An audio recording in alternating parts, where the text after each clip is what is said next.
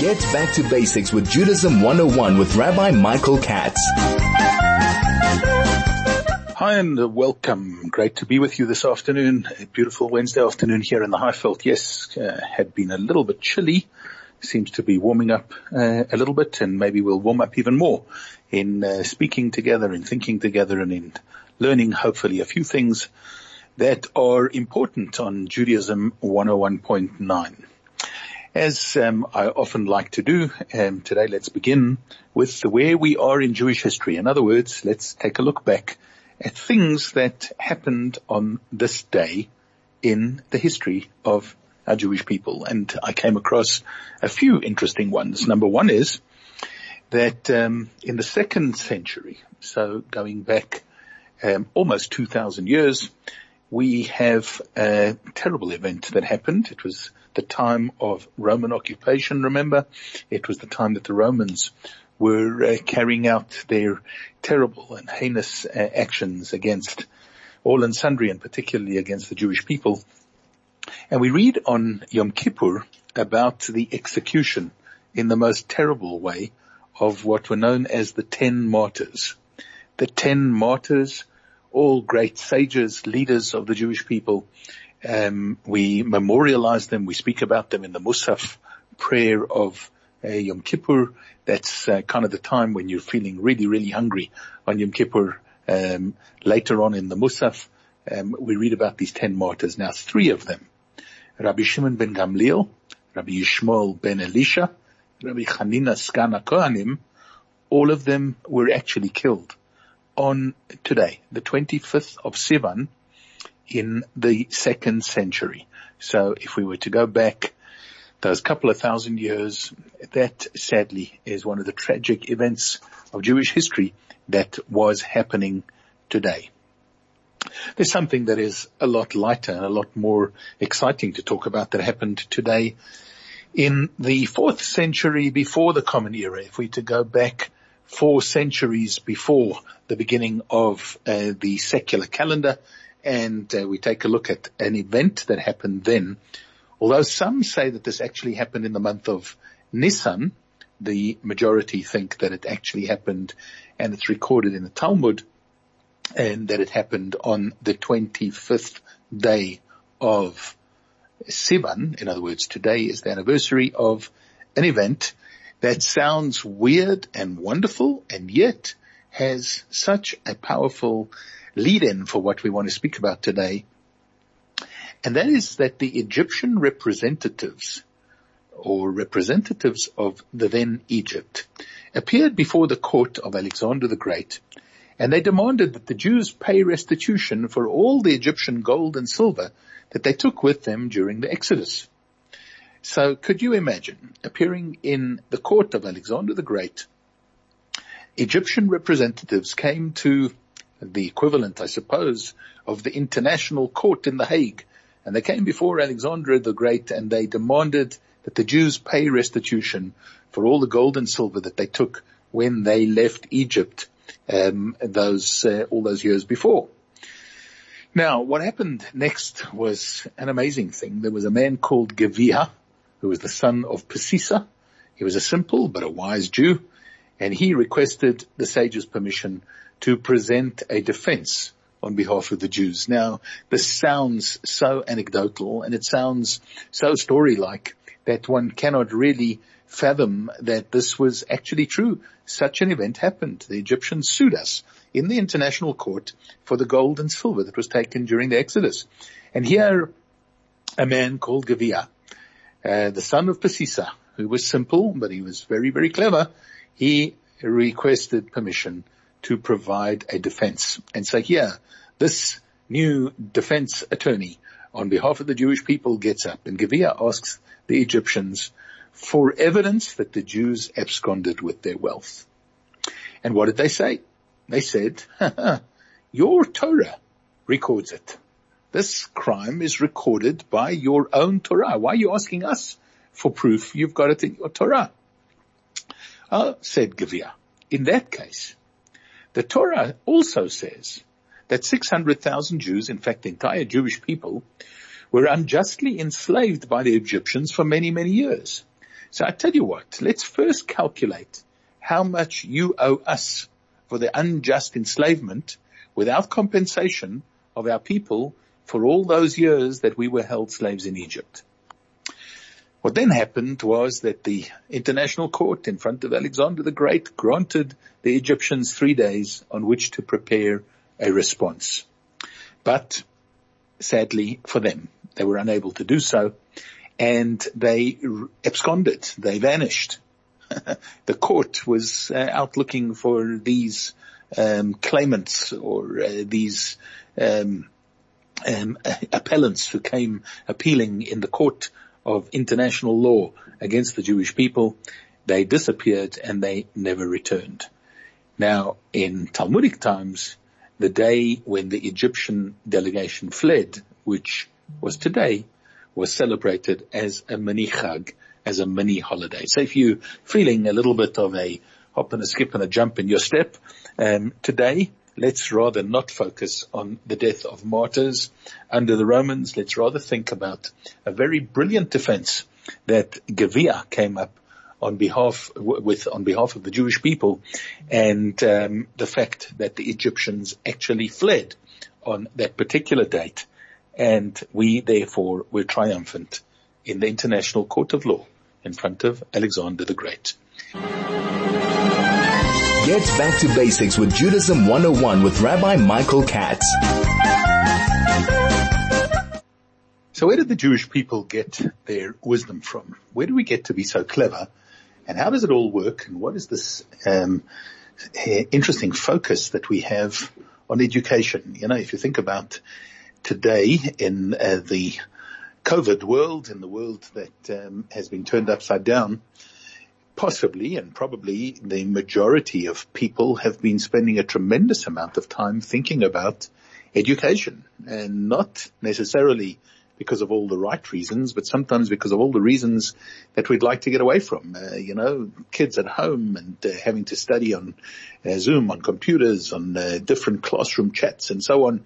And then the whole debate about getting back to school and which grades are going back to school and if they should be going back to school when things seem to be spiking and so on. And all of these things surrounding education. Now, where did it all come from? That Jews had this great, wondrous and incredible hang-up on education. And do we have it all right? Are we all thinking about education in the correct way? Well, perhaps we became clever by education, but was that really the reason to start off with? If we go back and we think about what happened when we left Egypt. You know, when we left Egypt, Moshe Rabbeinu, Moses, through as the servant of the Almighty, as the servant of God, made all sorts of pledges and promises to the Jewish people. Remember that the Jewish people were slaves. We were slaves in Egypt, slaves to a really, really hostile environment, slaves without religious or spiritual freedom. And one of the things that, if we look at the history of many, many nations, that nations tried to do, including, by the way, the Romans who we mentioned before, that they tried to do to all people who they didn't want to see rise up and overthrow them or become too dominant, was that they deprived them of education.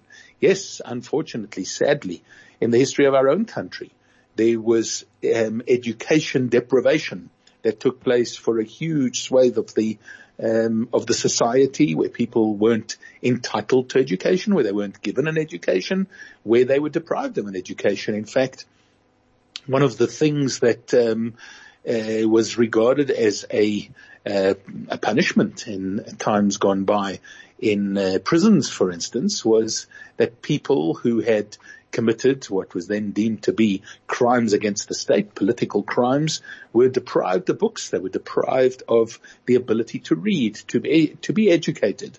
So education was very often used as a tool, or let's call it the lack of education, was used as a tool and a means to suppress people. Perhaps this was a throwback to the time that we were slaves in Egypt, where people were deprived of an education, and it was a thought-through plan, much more than it was just well, we couldn't be bothered, or you're too poor to be able to afford to go to school. The deprivation of education was something that was used as a tool to be dominant over a certain people or over a great part of the populace or the population. Keeping people ignorant meant that they didn't rise up and they didn't become unhappy with those who supposedly had a little bit more education, although perhaps they themselves were uncouth and wild in many ways and many regards. And while we often talk about Roman civilization or Babylonian civilization, it wasn't really civilized at all, but the concept of education and the depriving of education for people was regarded as a way whereby one group, or perhaps an elite, or perhaps a family, perhaps a king, perhaps all the king's horses and all the king's men were able to be dominant over a certain part of the population or a certain people that they had dominion over. And part of the thought through plan was, don't give them education. If we really think about in more modern terms, who is it who has risen up in recent times, in times gone by, and risen up against tyrannical rulerships or tyrannical rulers or regimes that need to be overthrown? It very often comes from the houses of learning, from places where students are studying. They see the light. They realize that what is going on around them is wrong. They realize that there's a deprivation of human rights, and therefore they rise up in revolution, as was sometimes humorously put. The students are revolting. The idea of student revolutions, of students rising up against tyrannical regimes, is something that we're used to.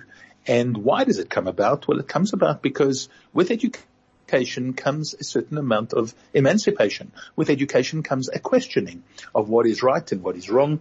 And it is easier once you have the tools of education to be able to overcome the difficulties of the environment, of the surroundings, of the atmosphere, of the country, of the place that is oppressing and that is putting down many of its population. So the thought behind many tyrannical regimes and rulerships was deprive people of education. Now, Moshe Rabbeinu, let's get back to where we began.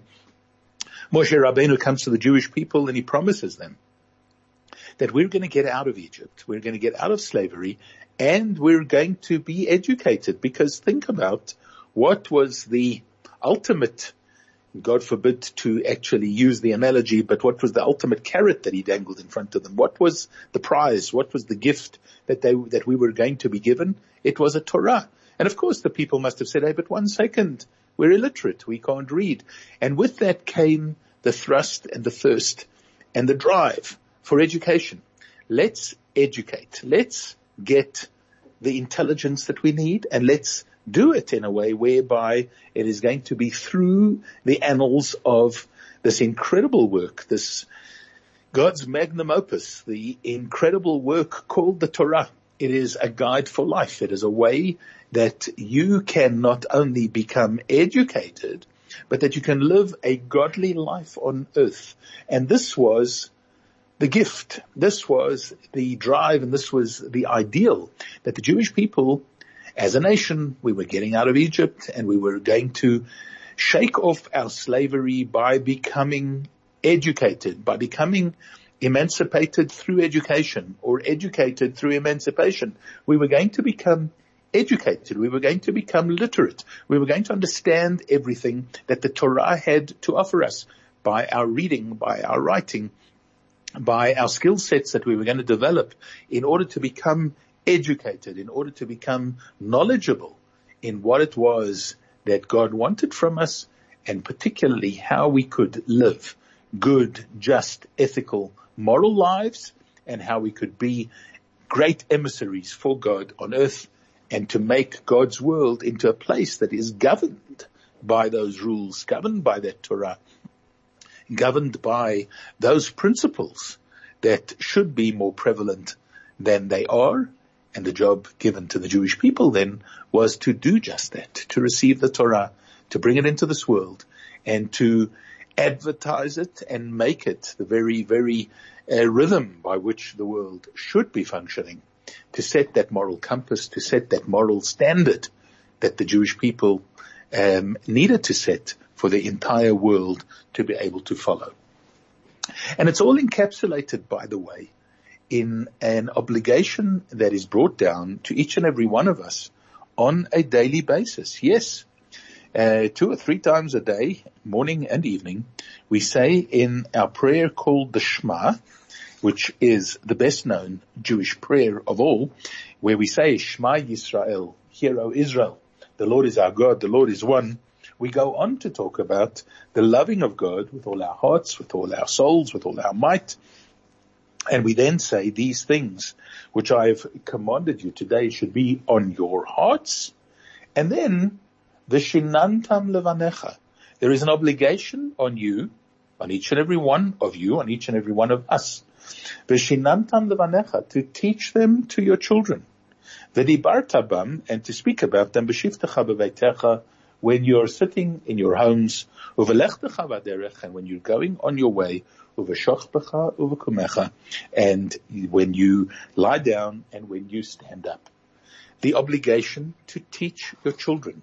There is an obligation to teach your children, not necessarily all the things of science, technology, mathematics, and so on, but there is an obligation to teach your children Torah. An obligation to teach your children about God. An absolute obligation on each and every individual, and we don't often think about it enough, I guess. And maybe one of the designs behind, or one of the secret gifts behind this whole COVID experience has been the fact that we have had to think about education. We've had to think about how we are teaching our children. Are we teaching our children well? Are we teaching them in the proper fashion? Are they getting the right education? There were many, many different discussions that I certainly had with people over this period of time, where you had the whole ambit, the whole range of different words that you heard from parents along the way, where some said they stand in awe and admiration of the teachers. It's very difficult to teach a kid. It's very difficult to teach your children. And that's one of the reasons why parents are really gunning for every class to be open and for the kids to get back to school. It's much easier to appoint somebody else to do the job for you and make sure that they are teaching. And then you had some people who realized that perhaps the teaching that they had hoped that their children were getting wasn't quite up to scratch. And then there were some who said, hey, 1 second. They happened to sit in, or they happened to hear their kid on a Google Classroom or whatever it was, and they realized that the education that they were getting from a Jewish point of view wasn't sufficient, and they started to question whether it's not time to think about a more in-depth Jewish education. But surprise, surprise, go all the way back to our daily prayers, our daily instruction, and a daily obligation that each and every one of us has, which is that we are obligated to teach our children Torah. We have to teach them Torah every single day. We have to teach them about God every single day. Now, yes, this doesn't always mean that you have to practically sit them down and say, now begins your lesson in Torah, and we're going to study from here to there, from the beginning of this book to the end of that paragraph to that chapter, etc., which would be a wonderful thing if you could do it on a regular basis. But part of what we're obligated to do is to teach them b'shivtecha b'veitecha, just by the way you sit in your home, by the way you are at home, uvelechtecha v'derech, and by the way you are on the way, on the road, uveshachbecha v'kumecha, and how you go to sleep and how you get up. You know, kids learn a tremendous amount by the big thing that we don't often think of as being, or often enough think of as being the perfect way to teach your children, and that's by something called example. We need to set the example for our kids that they can follow, and kids imitate an example much more and much better than you ever imagine. Think about how children learn how to speak. They learn how to speak by imitation. Think about how they learn certain actions by imitation. Think about how they learn so much in their growth, in their development. It is imitation based. It's example based, and they learn much better by the examples that parents set for their children than anybody else. They get their accent from their parents. They get their emphasis from their parents. They get their likes and their dislikes from their parents, and they learn the good, the bad, and the ugly from every nuance and every action and every involvement from their parents in their own lives and in the lives of their kids as well. And so therefore we need to teach our children well. We need to give them the right examples. We need to make sure that v'shinantam levanecha, that we're teaching our children Torah on a regular basis, and that we make sure that our examples are examples that they can follow. And we've had a great learning curve during this period of time to realize just how important teaching of children and teaching them Torah and giving them the right value system and the right moral and ethical foundation, how important it actually is in their development and in their lives that lie ahead. Get back to basics with Judaism 101 with Rabbi Michael Katz. So the obligation to teach your children and to teach them well and to teach them Torah is something that is an obligation that sits fairly and squarely on the shoulders of each and every one of us. Each and every parent has that obligation. Now sometimes we can hire teachers to do that. And here Torah is very, very specific in what kind of teachers we should be hiring to teach our children well. Well, first of all, we need to see that there is a morality and there is an ethic and there is a Torah value that is within those teachers. You cannot have teachers teaching your children Torah or anything to do with Judaism where they themselves are not living up to that standard. Teaching of Torah and teaching Judaism is not something that can be done as a subject in school, just like any other subject. You know, in order to teach a child science, you don't have to be a scientist. In order to teach a child biology, you don't have to be a biologist. In order to teach a child and any other subject, one doesn't have to actually live that subject. Teaching Torah, the Torah obligation is that the teacher has to live the subject. The teacher has to be the example, because remember, it's in loco parente. It's in place of the parent. Remember that the parent has to employ or goes out of his way or her way to employ someone to be in their stead in the teaching dimension of teaching Torah. It's got to be someone who lives up to every nuance and everything possible in the Torah, in Torah values. And of course, if the teachers aren't living up to it, well, it's time to get a new teacher. It's time to find yourself a school or an environment where your children are learning Torah in an authentic fashion. It cannot be compromised, because the kids pick up on the compromise. The kids pick up on the double standard. The kids pick up on the fact that the teacher is saying one thing and doing something else, or perhaps giving the Torah value in a watered down way to suit their particular nuanced approach that the teacher themselves has adopted and therefore passes on, unfortunately, to the children. So one has to make sure that the teachers are the living examples that we are paying for and that we're hiring in order to teach our children authentic Torah. How do we make sure that the kids are getting an authentic Jewish education? And perhaps here, to borrow from some of our sages, some of the things that would show you or would be able to be an example or a living proof of the fact that your child is getting a good Jewish education. And perhaps they're not the things that you often would think about, but they are very profound and very important. And let's go through just a few of them. Number one is, does your child show kindness towards others? It's not a foolproof thing that if the child shows kindness towards others, that he is definitely getting a good Jewish education, but it is certainly a good proof of the fact that something is filtering through, that it's not just lip service. If he or she shows kindness towards others, there is a good Torah value there. And does he display a fear of heaven? Is there truly a fear of God, of the power of the Almighty, of an understanding of the fact that there is a being that is greater than us, that has dominion over life, death, and then some in the child's life?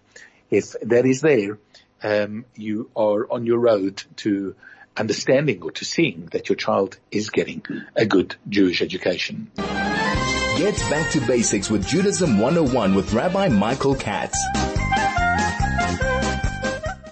So our sages have given us a 5-point test, perhaps, to be able to check on the kind of Jewish education that your children are getting. The first two we mentioned just before the break. Does your child show kindness towards others? If you can tick that box, well, then you are well on the way to understanding or to seeing or to realizing the benefits, the fruits of a good Jewish education, a Torah education.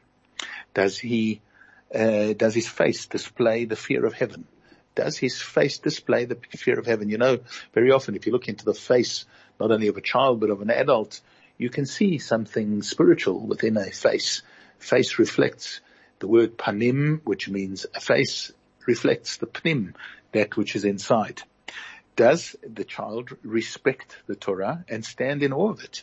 Is there perhaps a cynical approach to Torah? Are we trying to unpack the Torah, or trying to trip it up, or trying to find fault with it, or trying to delve into the things in Torah that are not necessarily there for us to delve into, rather than just learning the lessons? Do we respect it and stand in awe of it? If he does, great, you can check that box too. Does a child feel instinctively close to every other Jew? So, very often we think about people who are close to us and we say, well, we're close to them and that's good enough. But is there a feeling of sympathy, of empathy, of connection with Jews all over the world? And finally, is there an authentic love for the Holy Land of Israel? And do we yearn to be there, even if that is from afar? Is there a yearning to be part of Am Yisrael, part of the land of Israel, part of the holiness that comes with all of that? And if you can check those boxes, well, you are probably then well on the road to raising a Jewish child who has certainly the qualifications, or seemingly has passed the test of receiving a good Jewish education. Please God, we should be able to educate our children well. We should be able to teach them Torah in the most beautiful fashion possible. And most importantly, by living the example of how we are at home and how we are when we're on the road, how we lie down, how we stand up, how we behave at home. All of those things paramount in V'shinantam Devanecha, in teaching our children well. I want to wish you a great rest of the week, a great Shabbat up ahead. Remember, it is Shabbat Mevarchim. We bless the new month of Tammuz. Rosh Chodesh is next week on Monday and Tuesday. Please God, we'll chat to you again next week on Wednesday on Judaism 101.9.